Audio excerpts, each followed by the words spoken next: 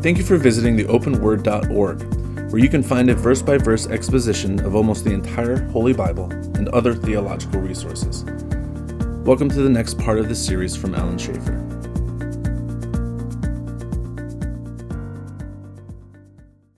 Anyways, we're in Romans chapter 1. We're still there. And the people who've had me in class before know how this thing works. The rest of you are still catching on. But we're in Romans chapter 1, and we've been working our way down through this whole section here. The first section where Paul's really talking about the condemnation of what many may call the pagan or the primitive, the person who doesn't know the Lord, doesn't have any access to the Scriptures and that. And he says basically all men, wherever you are responsible, if nothing, for the general revelation you see. And we talked about that last week. Anybody with a functioning brain can look outside and see that there is a creator. You have to go to college or university to learn that there isn't one. There you go. All right? When you look outside and you just see the complexities and the wonder of the universe. And being a physicist, or at least my undergraduate degree is in physics, it's amazing just how balanced this universe is. Someone said if the charge on the electron was 1/billionth different than what it was, the universe wouldn't exist. Now explain that to me. Really? It was an accident. If the mass of the electron was just a little bit different than it was, matter couldn't exist. I mean, they're talking like 6, 7, 8 decimal places of accuracy. You look at the human body, we didn't even talk about that. We talked about the stellar wonders last week, but even the human body, you look at the physical body that you have, how the heart works. Explain to me how that just accidentally came into existence. Your brain. That's right. Think of that. The heart and the brain are both regenerative. And by the way, you realize that as you're going to have about 1 million less neurons when you walk out of this room than you did when you walked in. Yeah. But you're still here, aren't you? Yep. God has created a wonderful... Yeah, some people lose more than others, I guess. But the whole point there is there's wonders out there. And what Paul is saying is you can look out and you can see God's eternal power and His Godhead, His being out there by looking just up in the night sky and seeing the wonders of what He has made. And what happens is, in verse 21, he says, men knew God. For although men knew God, what did they not do? Glorify Him as God. So the idea there is that they knew God existed, but they didn't give Him credit for what He's done. What does it mean to glorify God? Praise Him. Praise Him. Give Him credit. Honor Him. Display who He is. Exhibit His character. I think it's interesting that you've heard it before, but as we went over that part of the scriptures, how some people try to say that they never heard or were never aware of anything that's happening, but yet God says it was all around you. Just look around you. Around you, and there's evidence of my power and my glory all around you. You pay attention. Right. Yeah. By the way, did you know that there are plants that have larger genomes than humans? You know what a genome is, right? That's the DNA encoding that make you what you are. No, that's not. That's the gnome. He's got a little garden. There's always somebody in the class, It's amazing what God has encoded into the genetic coding of the human DNA structure. There are plants with more DNA than humans. But we got the right stuff. We got the right stuff, God has packaged it just right. And I don't know what plant it is, but there's one that has one that's a lot larger than the human genome. All right, a plant. Okay. So this notion that we came from unicellular and worked our way up, became multicellular, and millions of years later, Cro-Magnon man shows up. That's just ridiculous.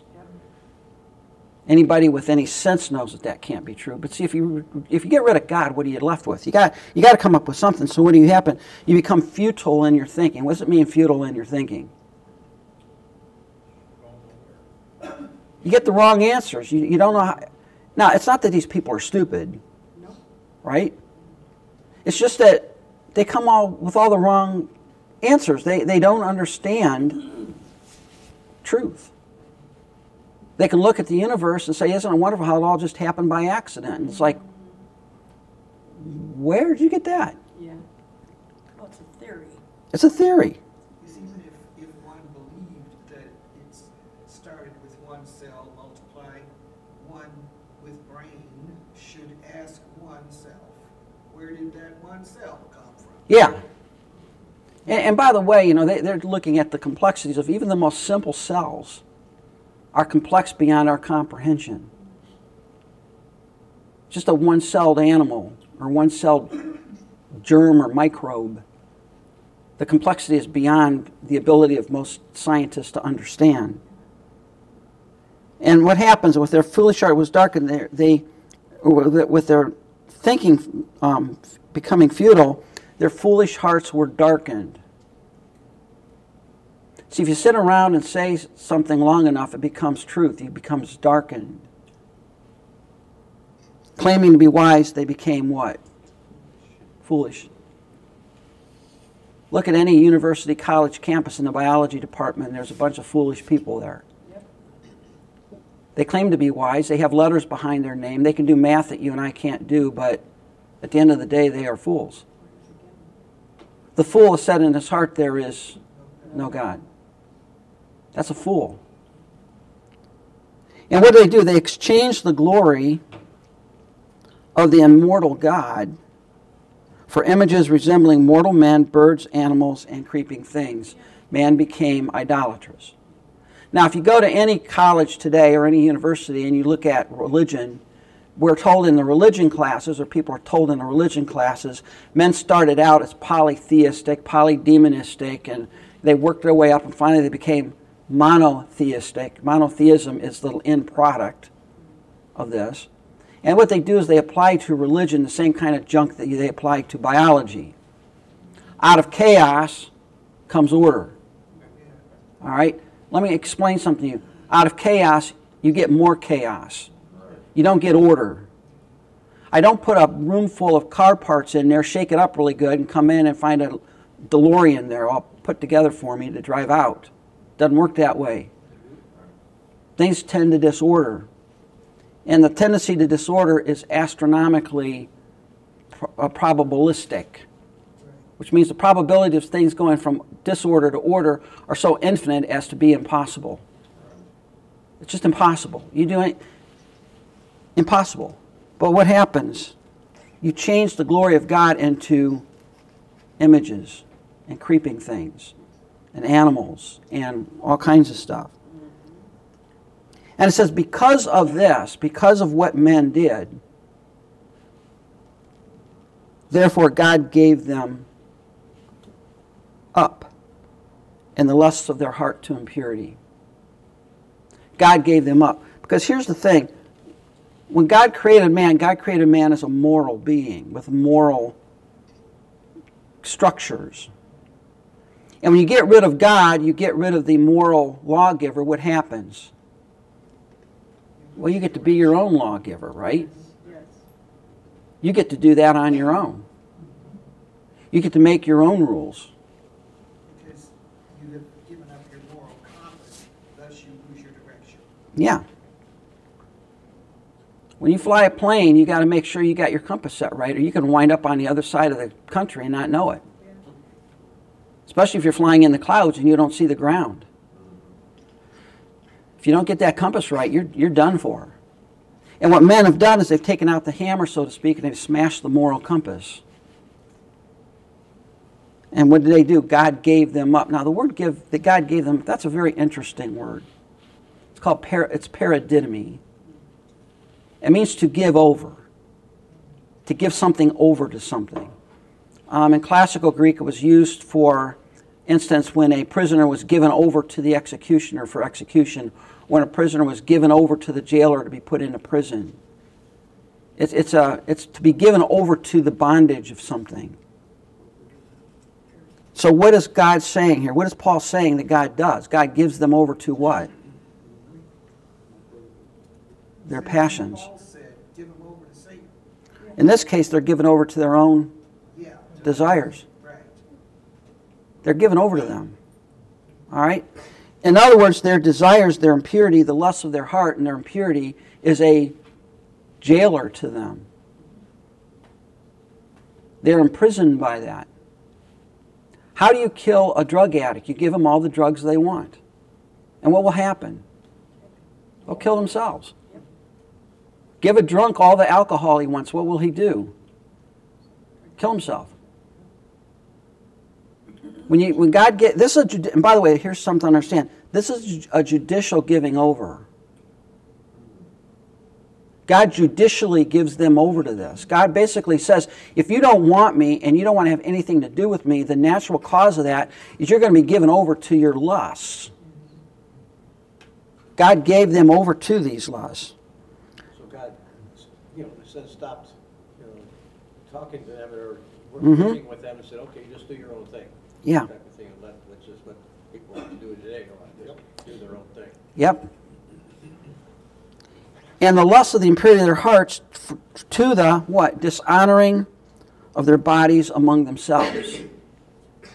Dishonor, there's an interesting word. It means to dishonor, to treat with disdain.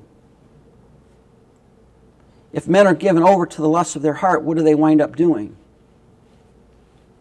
More sin. More sin. And it really expresses itself in the sexual area, doesn't it? Look at all the ancient religions. Almost all of them are fertility cults. What made the worship of Baal and Ashtaroth so popular in ancient Israel? It was the immorality. Temple prostitution in Paul's day. You go down to the temple in Ephesus there, Diana, goddess of the Ephesians, and part of your worship was to engage in immoral acts with anybody you wanted. Spiritualized orgies. It is. It's God, when you're given over to this impurity, and see, here's the thing. When you remove God from the equation, what restraint do you have? There isn't one. That's the problem. There isn't one. What does God do in a moral universe? He is the restrainer. Because there's an understanding that someday I'm going to stand before my Creator and give an account. Well, if I can get rid of the Creator, go for it. It's interesting that things like that, you think about what goes on now, it's on television and the movies and things, so that's so changed. Anything is okay. But yet, that went on way back in Jesus' time in the Bible. That's been going on for years. You've got to understand, we need to understand something. Nothing changes. You're right. Nothing new under the sun. That's right. There's nothing new under the sun. It was just as bad in ancient times as it is today. Today we have just a little more technology to pull it off. But back then it was the same. I was watching a special on I forget what it was on TV about some of the excavations they've done in Canaan of some of these ancient temple. And they said they're so bad that they don't give tours of this stuff. It's so pornographic, you can't get a tour. That's off the normal tourist stop. They can't even take you in there. Some of the stuff they've dug up. It's just, it looks like what you see in Hollywood. It's just off the charts.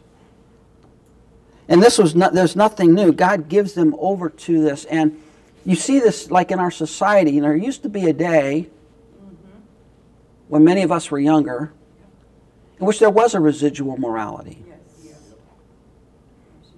Go back to the early 60s and look at television in the early 60s. Leave It to Beaver. I know. They didn't show the inside of a bathroom. And when you saw the bedroom, there was 2 twin beds in it. Now compare that to today. Lucy and Desi, yeah. Blue laws. You had blue laws. You didn't go, Sunday, you didn't go out to eat on Sunday. You didn't go to the grocery store on Sunday. Stores were closed. Now, there are no restraints. Stop and think about it. Go back and get your great-grandma and bring her to the 21st century here and have her watch one of the sitcoms on TV. She'll cough her skull up. She can't believe you can see that on television. It's not just the shows. I'm depressed about the commercials. Oh, the commercials are worse. You know, I mean, The commercials were right now. One of the things I'm watching, I like watching cartoons and that. And even in the middle of the cartoon, they have a commercial for some medication you take to prevent AIDS.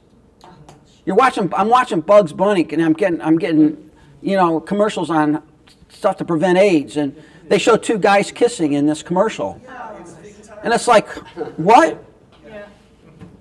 Because they want to make it acceptable. Because it's acceptable. keep loving who you love. Keep loving who you love and just take the medication, you'll be fine. Yeah. What's God say? He gives them over to the dishonoring of their bodies. Do you realize that when you commit immorality, you sin against your own body? That's what Paul says.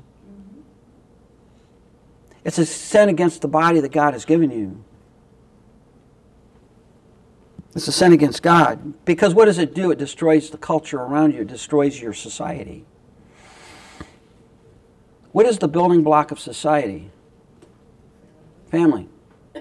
We're told today you don't need a man to have a family. Just go out and have a couple of kids and you're fine. In fact, you can have two men and they can adopt a baby, or two women can adopt and have a family, and all those are off. And if you say anything against that, you're a bigoted Neanderthal.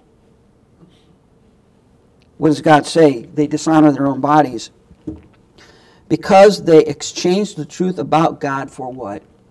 A lie. What's the lie? What was the big lie in the garden? What is it that Satan conned Eve into doing? Hath God said. And why? And hath God said she questioned God, but what did he really want Eve to do? To exalt her will over God. God's holding you back. God's holding out on you. You should have culinary freedom to eat what you want. Dietary freedom. Dietary equality. You should be able to eat anything you want. Why did God tell you not to eat that plum? It's a plum, by the way. It's not an apple. It's a plum. All right. Why would God do that? He's holding back on you. He must not like you. She bought into that. And the idiot husband followed her. He did. And by the way, the idiot husband is the reason we're in sin. Just so you know, guys, it's not the woman, it's us. She was deceived, but we knew full well what we were doing. Was told. We knew full well. I was reading, I didn't want to get ahead of you, but the end of verse 32. Though they knew God's righteous decree, they got given approval Yep. of their actions, Yeah. not by God. Nope. And what do? They changed the truth of God for a lie and worshiped and served the creature rather than the Creator who's blessed forever. The word creature there, ktesis, could be also translated creation. And you say, well, people don't worship creation. Yeah, they did. I got a physicist on TV telling me I should write odes to the stars, for they're our mothers. They created the elements that our bodies are made from. The stars are our mother. That's the creation, folks. You know, it's interesting, I think Pastor Jim or somebody pointed this out a few weeks ago about the fall, about how the woman was tempted, but something I never paid any attention to, Adam was there with her. Yeah, Adam was there with her when she was tested. He wasn't off somewhere else. No, he wasn't out walking around the garden. He was with Eve. No, didn't say anything. Mm-hmm. He was the one that was told. Yeah, so that And by the way, when were their eyes opened? No, when were they opened? Huh? After they ate the fruit? Who ate? He ate. He ate. After he ate. Eve took the fruit and ate, and nothing happened. Adam took the fruit and ate, and the eyes of both of them were open. So whose fault is it? Eve's. Sorry, guys.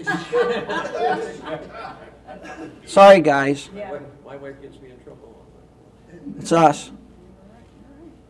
It's us. All right, it's our fault. Then how come you don't have to have babies?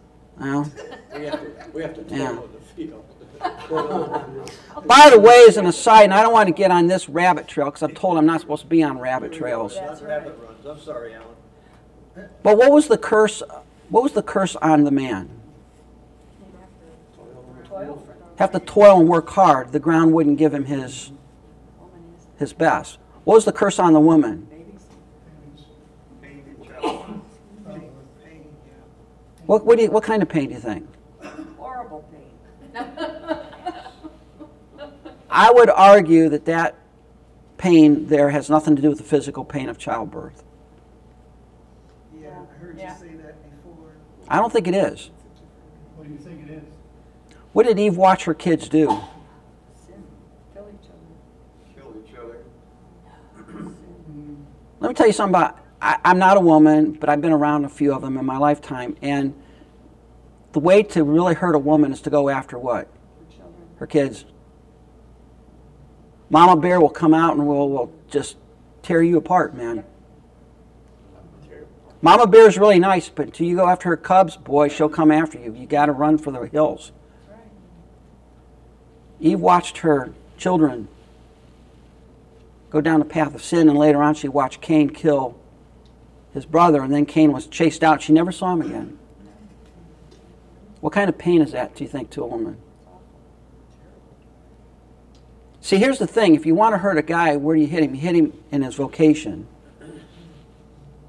The way you hurt a woman is you hit her family. That's just the way God's wired us. Get 100 guys in the room, they talk about their vocation. Get 100 women in the room, they talk about their family. That's just the way it is. I don't see guys pulling out their wallets and showing their grandkids to everybody, but women do that all the time, I hear. That's just the way God's wired us. You know, I wonder, Ellen, if Eve didn't have retroactive thoughts regarding sin when that was occurring Mm-hmm. with the kids. In pain you will have children. The hardest thing for women is to see their kids go bad.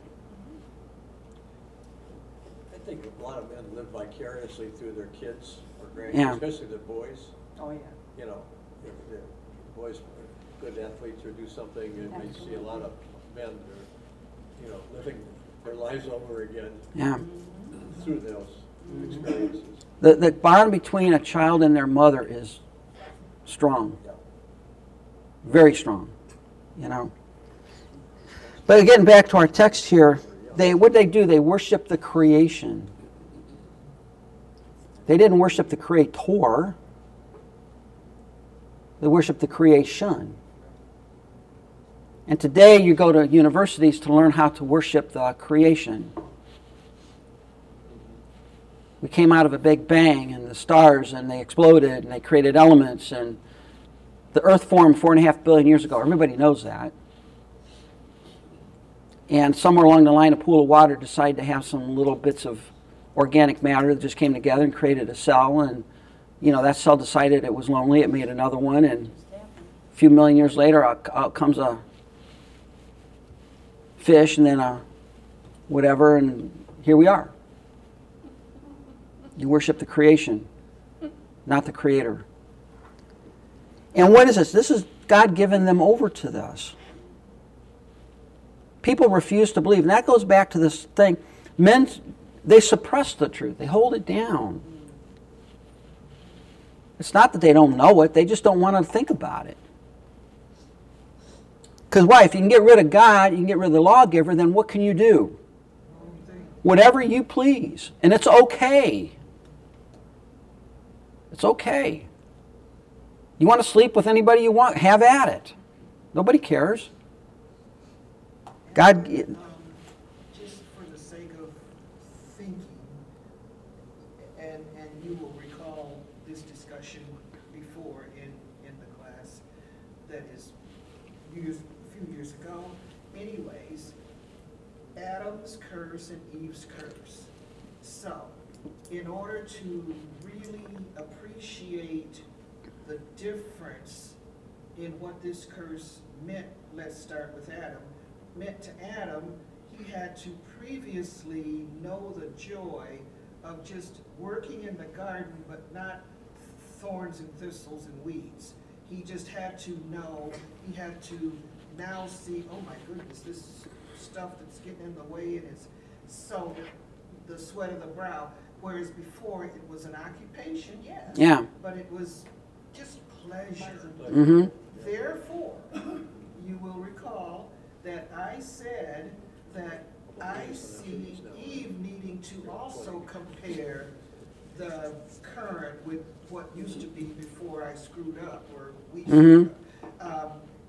So I said that she would have had to know what it was like to have children without pain, and I posited the idea that because daughters weren't named, just sons, that she may have had daughters, thus have had the joy of just having the children, but without the pain. Furthermore, it said pain in childbirth. It didn't say pain in child rearing. Well, I think when you see, we're creatures of we're physical beings. And we think of pain and agony, we always think of physical. When you think of the horror of the cross, you think, well, look what Christ did, the pain, the agony. That was not really that was there, it's real, let's not ignore it. But what was the real agony of the cross to Christ? The physical pain? I doubt it. He bore our sin. All right? And I don't know that. Okay? But I do think that a major part of the curse to Eve, the curse hit men and women where in their sphere of life. What is the sphere of life for a man? What's a man do? He works. He earns a living. What's a woman do? What's her sphere of being? It's not to go out in the workplace. It's to family, kids. That's where this curse hit them. In the place that would hurt them the most, basically. In their sphere of existence. Okay? I wouldn't have a problem accepting both. It's a both and. It's not an either or. It's a both and. Now, was there physical pain that came into the absolutely. We're not going to deny that.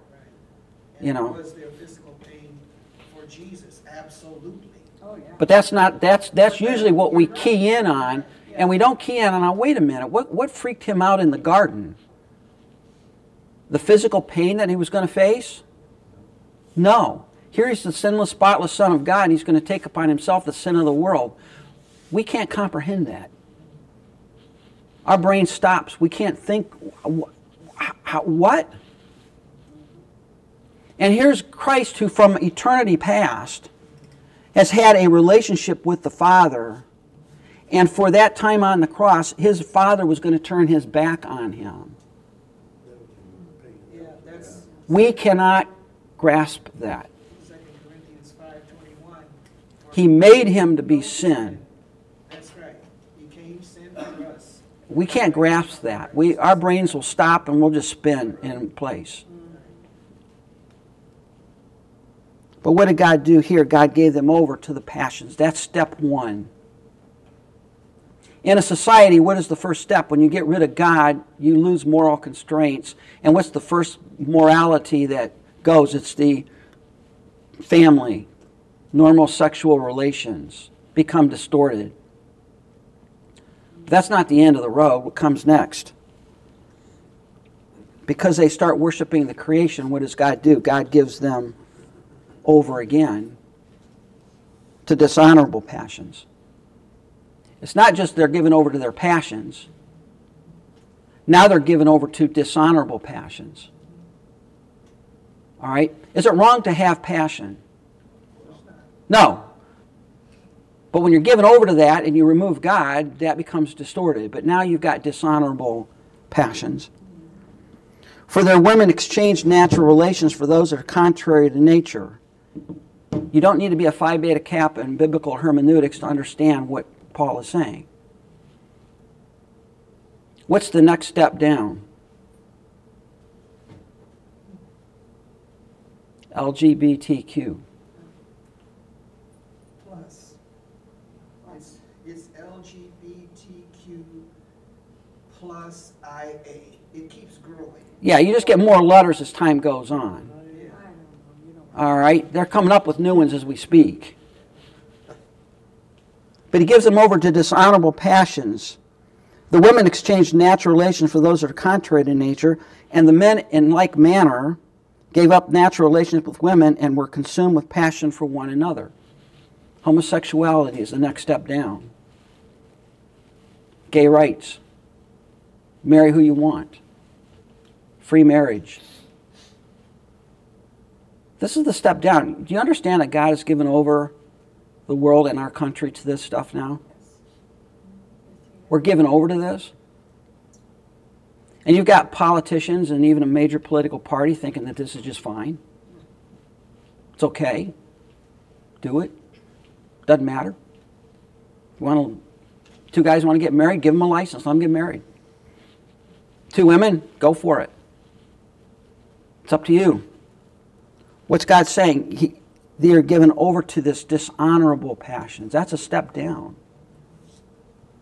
Well, there's no absolutes anymore. There is none. There's nothing to live by.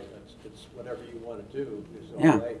And if I want to do this thing, but it's okay because you don't want to offend me. No. You know? And as I keep saying, you have so many rights, Alan, they're infringing on mine. Yeah. You know, everybody has. I have this right. I have this right. I Mhm. can do what I want to do, no matter what. There's no absolutes. No absolutes. With absolutes. But You become a- with saying there are no absolutes is an absolute statement. Yes, that's an absolute statement.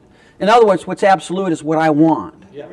right. I become the arbiter of that which is right and wrong. I just Okay. that. And it says they're consumed with passion for one another. I don't have the research, but you can go out and look at this on the internet. You can find this. There was he's a pathologist for the New York City, I think it is. It was back a few years. And he says that when he gets a murder victim in, he can almost immediately tell whether they were a victim of homosexual rage, he called it. The mutilation is beyond imagination. He can look at a body and say that person was killed by. He said there's just, and this is a guy that's not a Christian, he's not a believer, but he said I would strongly encourage no one to go down that path because I've seen the bodies come into my morgue and this is just bad news. There's something about that goes beyond normal. We have a society that's given over to this. And we're told that if we don't agree with that, we are bigoted and narrow-minded and all other kinds of things. Homophobic, that's a good one. That's another one. That came into vogue back a few years when I worked at the college. You know, that term came on the campus, and you're homophobic, which means you're afraid of gay people. That's what it means. It's like, I'm not afraid of gay people. I think it's a sin. I'm not afraid of them. But see, if you can label people and marginalize them, then that gives credence to your behavior. You're just a fundy religious nut job. And of course, you've got the Westboro Baptist Church that doesn't help the cause any with God Hates Fags website. That's no help. The thing is, and it's a good thing, that even though you're right overall you were talking about the biologists and et cetera, the people who are professors. The thing is, there are those who do know the Lord, and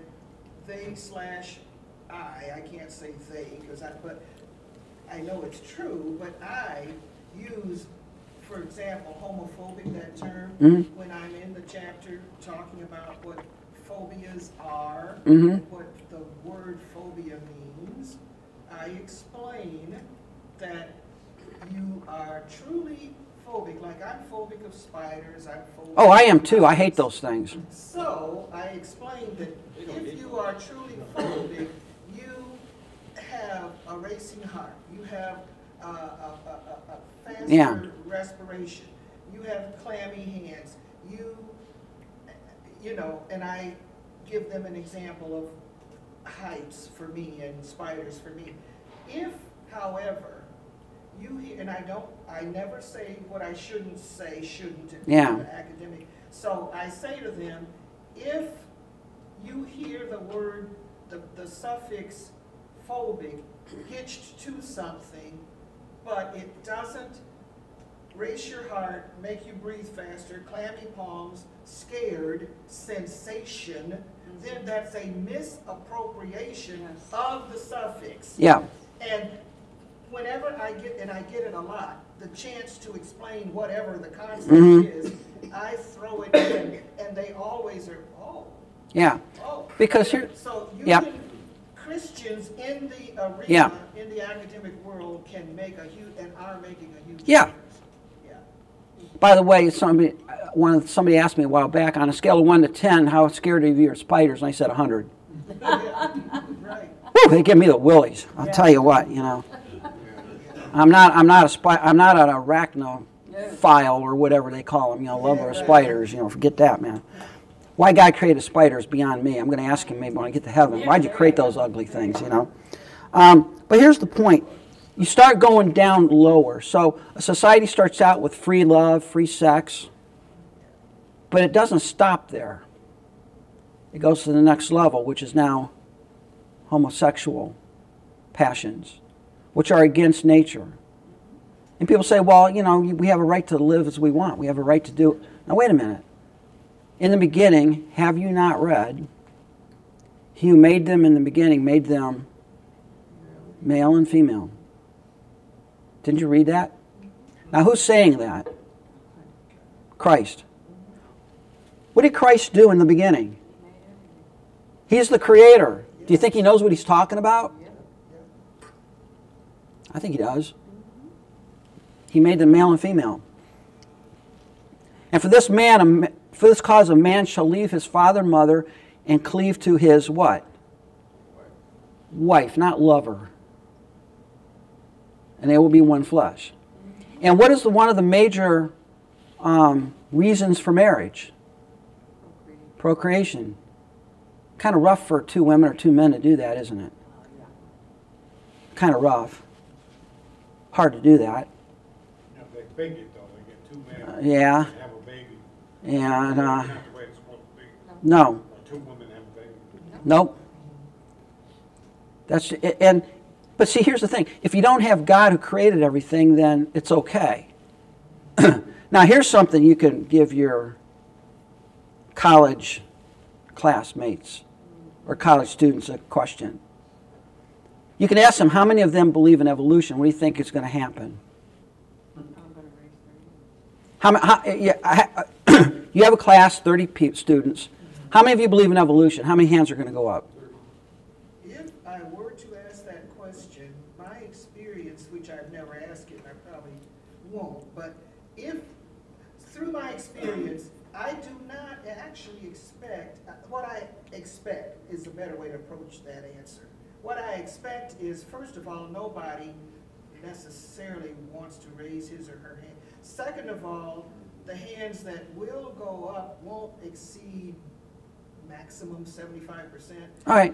There are those who don't believe I understand. and appreciate the fact that they sense through the white space that I don't either. Yeah, I understand. You always got that outlier. Yeah. But generally,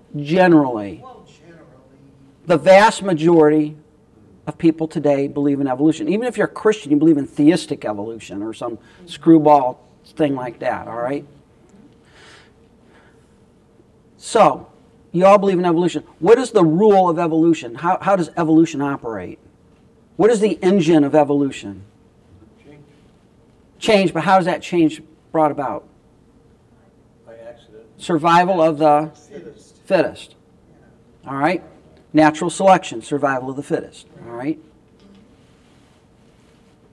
And if you have a genetic trait that weakens the chain, what happens to that genetic trait over time? You get rid of it, right? How many gay people procreate? So why do we see gay people today? That gene should have been wiped out of our genome a long time ago. There shouldn't be any gay people, if you believe that. The bottom line is a moral choice. Now, having said that, are certain people born with certain predispositions to sins? Yeah, we are. You know, all of us are different. We're all different. We all have different predispositions. Having said that, what makes people sinful? Their choices. You choose. God has given these people over. He gives them over to their passions. And when those run amok after a while, you got to have more and more. The problem with passion is you got to have more and more and more of it. It's like drugs. Your first hit's pretty good, but then you got to keep getting a bigger and bigger and bigger hit to get the same buzz. So then the next step down is you're given over to this LGBTQ agenda today. Giving up men, and it says here, receiving in themselves the due penalty for their error. God has built into the moral fabric of the universe penalties for this kind of behavior. What do you have? Diseases. And if not diseases, your passions run amok and you have wild rage and things like that. There's built-in consequence. That's part of the working out of the wrath of God, right? God's wrath is continually being revealed. But it doesn't stop there. We're now heading down below the bottom of the barrel in our society. We'll remember back in the 80s when AIDS first began, people were attributing it to green monkeys in Africa. They always come up with some reason that moves away from morals. It's there, yeah. And then verse 28, and since they did not see fit to acknowledge God, this is the next step down, God gave them up to a debased mind to do what ought not to be done. A debased mind, a mind that's no mind at all. This is moral. This is not brain. It's not intelligence. It's morality. We've got a debased mind nowadays. And they're filled with all manner of unrighteousness. And we see that today in so many ways, but one of the specific ways we see this, if I can get to the pages here, is I did a little research a while back. And those in the verse-by-verse class remember 3 or 4 years ago. It's been that long. I did a thing on the truth about, and one was the truth about sexuality. In the beginning, God created them what? Male and female. And God blessed them. And said, be fruitful, multiply, fill the earth. God created sexuality, created that. But we've come along and we've redefined everything. And so what we have nowadays is we have people that have all kinds of different views on this. Let me read some stuff here for you. I'm trying to find it here.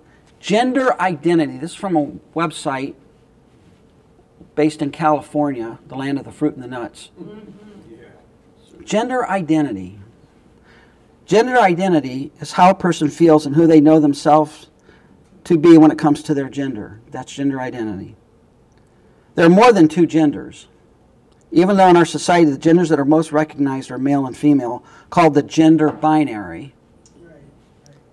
And usually it's based on someone's anatomy, the genitals they were born with. This is gender assignment, and is based on an assumption that someone's genitals match their gender. Yeah. However, gender isn't about someone's anatomy. It's about who they know themselves to be. There are many different gender identities, including male, female, transgender, gender neutral, non-binary, odd gender, pangender, genderqueer, two-spirit, third gender, and all, none, or a combination of these. Wow.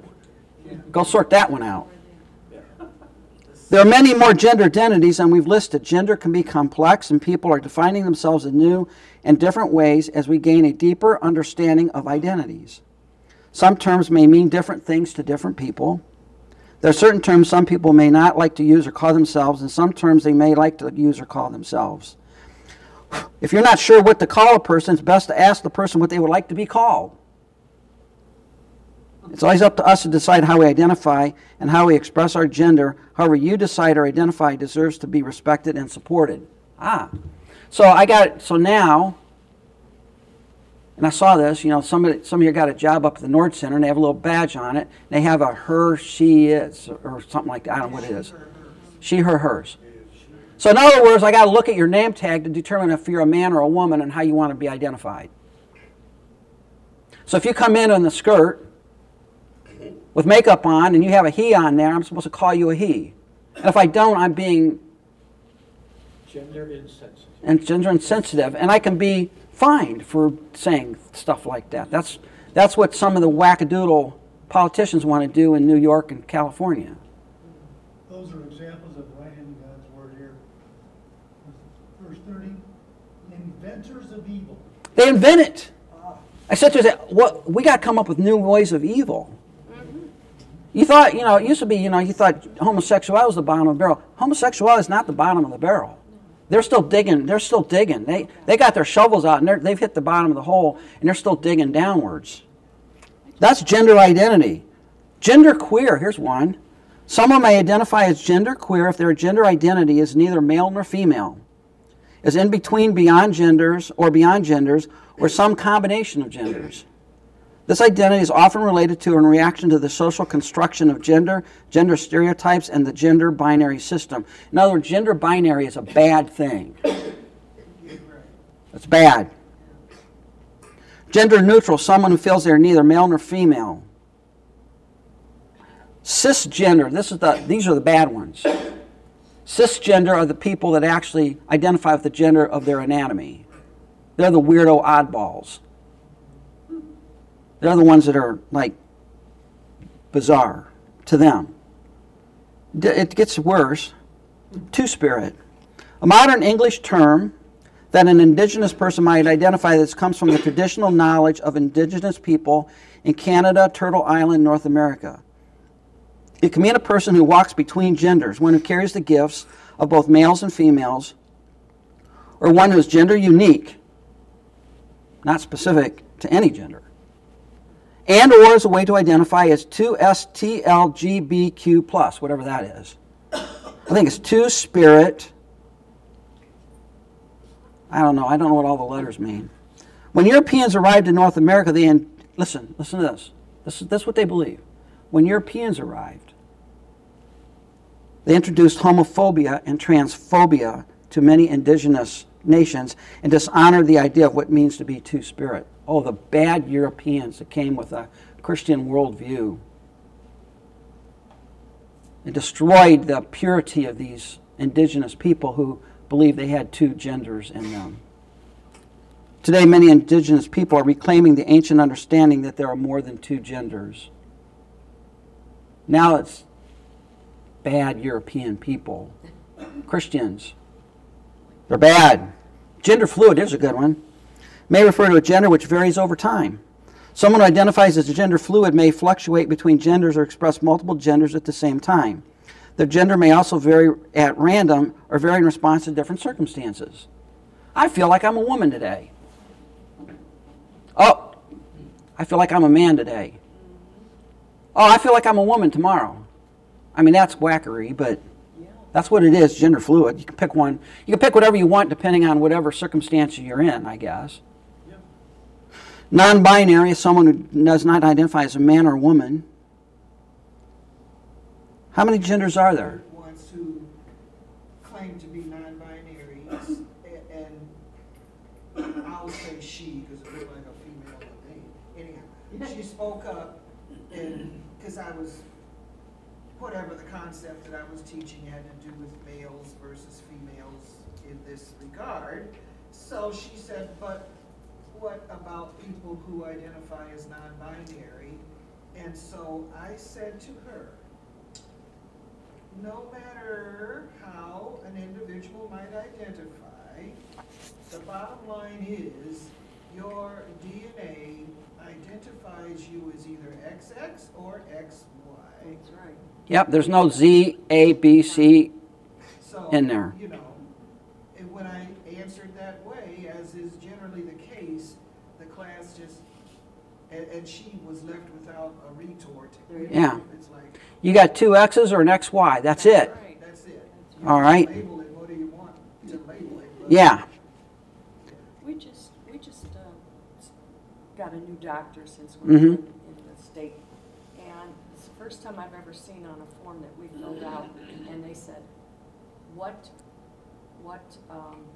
male or female, when you were born, what Yeah. were you determined to Yeah, be? yeah, that's the, yeah. The assignment at Yeah, yeah. Assignment at birth. That's what they stated. So here's their answer to this question. How many genders are there? This is their answer. Listen to this stuff. Short answer is a whole bunch. Until recently, our society has only acknowledged two genders, male and female, but this has never been true. On what basis do they say that? Many cultures and societies around the world have always known and embraced the knowledge that there are more than two genders. In some cultures, there are 3 or 4 genders. Some have traditionally 7 or 8, while others never bothered with setting on a specific number. An example of gender knowledge on this land is the indigenous two-spirit community. That's what I talked about. The indigenous people were pure until we came along and corrupted them with this binary thinking.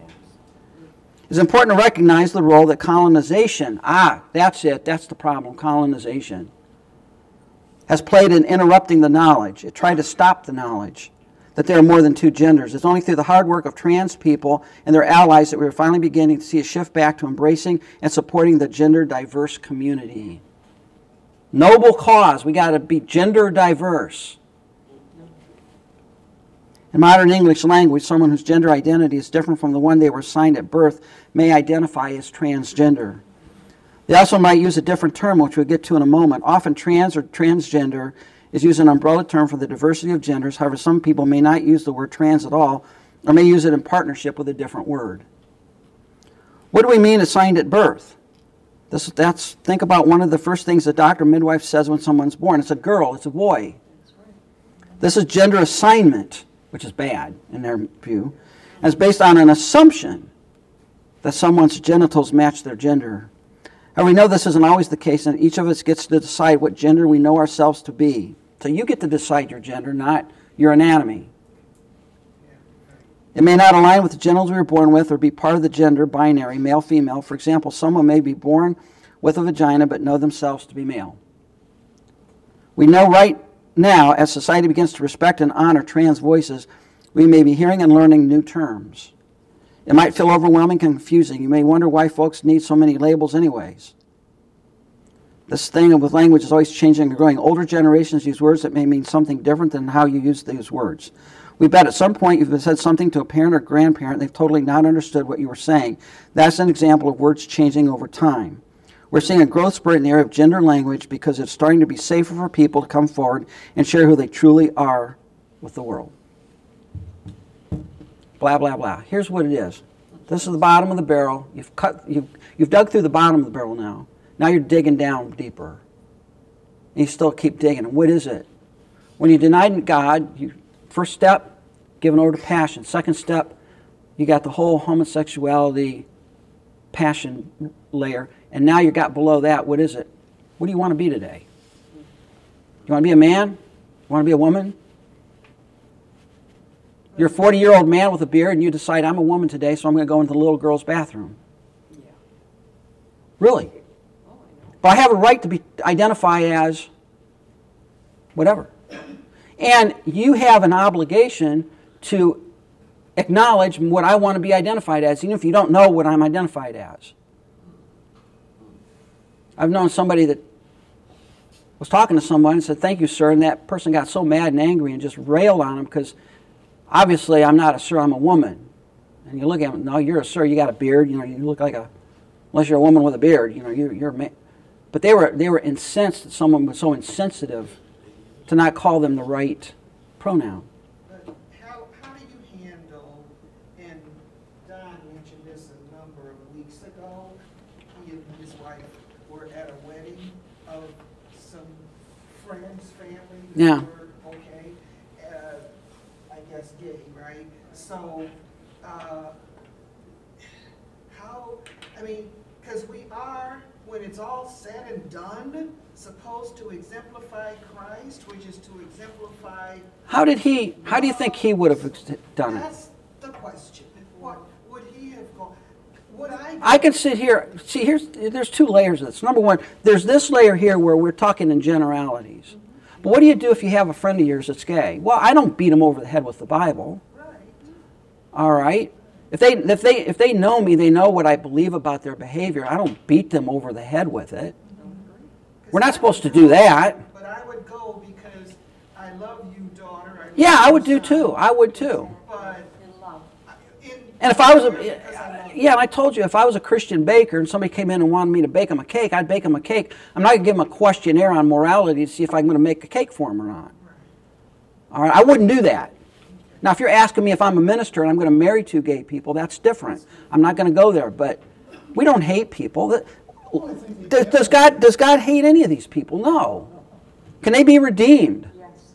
What did he say in 1 Corinthians? Such were some of you. And he listed a whole lot of bad people there. What about thieves and what about? Thieves and murderers and drunks? everybody. It's a choice. Yeah. I'm saying a perfect example of that is Zacchaeus. Yeah. Yeah. He wasn't. He was worse. Yeah. In that society, he was worse than any of these things. He was a tax collector. So yeah, God's grace extends to all people. And we're to be extensions of his graciousness to all people on an individual level. Having said that, we need to understand that this is sin before God. which would keep me from saying to the couple, even if it would be a child married to another same-sex person, I would not say congratulations. No. Yes, I will accept the invitation, I will attend because I love you. Do you realize that Christ hung around with a lot of people that were worse sinners than he was? Oh, yeah. Well, yeah. 'Cause He went to the tax collector's house. And what did the Pharisees? What are you hanging around with them for? There's the ones that need it. They're the ones that need it. But what we need to do is we need to resist this. It's okay. No, it's not okay. Right. No, it's not okay. And right now, Christians are being pressured. And you see whole denominations, we're out of time, but you see whole denominations go into this gender acceptance with the rainbow in front. Come here, we accept you the way you are. Wait a minute. God accepts me the way I am, but he doesn't leave me there. Right. Exactly. Okay? And if you can't acknowledge your sin, you can't be saved. That's right. No, we're not to hate people. And we'll talk more about this next week when we get into the list here that Paul gives. And we will finish up chapter 1 next week. Oh, that's not wood. Knock on wood. Knock on wood. We'll finish it up. Write that down. Did anybody record that? Write that down. We'll see if it has. All right. Father, thank you for this time, and thank you for the time in your word. And Father, we admit we're living in a darkening world. But we need to be light in that world. Not to hate people. That's not what we're called to do. We're not called to be an irritant to them because of our behavior, but we are going to be an irritant if we accept your morality, because people reject that. So help us to walk that line between standing for the truth but not being caustic and obnoxious about it. May we exhibit your character to people around us that they may see Christ in us. Father, again, we thank you for this time of study and for your word and for the service to come. In Christ's name, amen. Thank you for listening. This podcast was made in part with creative consulting and production assistance by Third Mass Studio. For your production needs, send an email to thirdmassstudio@gmail.com. For other lectures in this series and more biblical media resources, visit theopenword.org.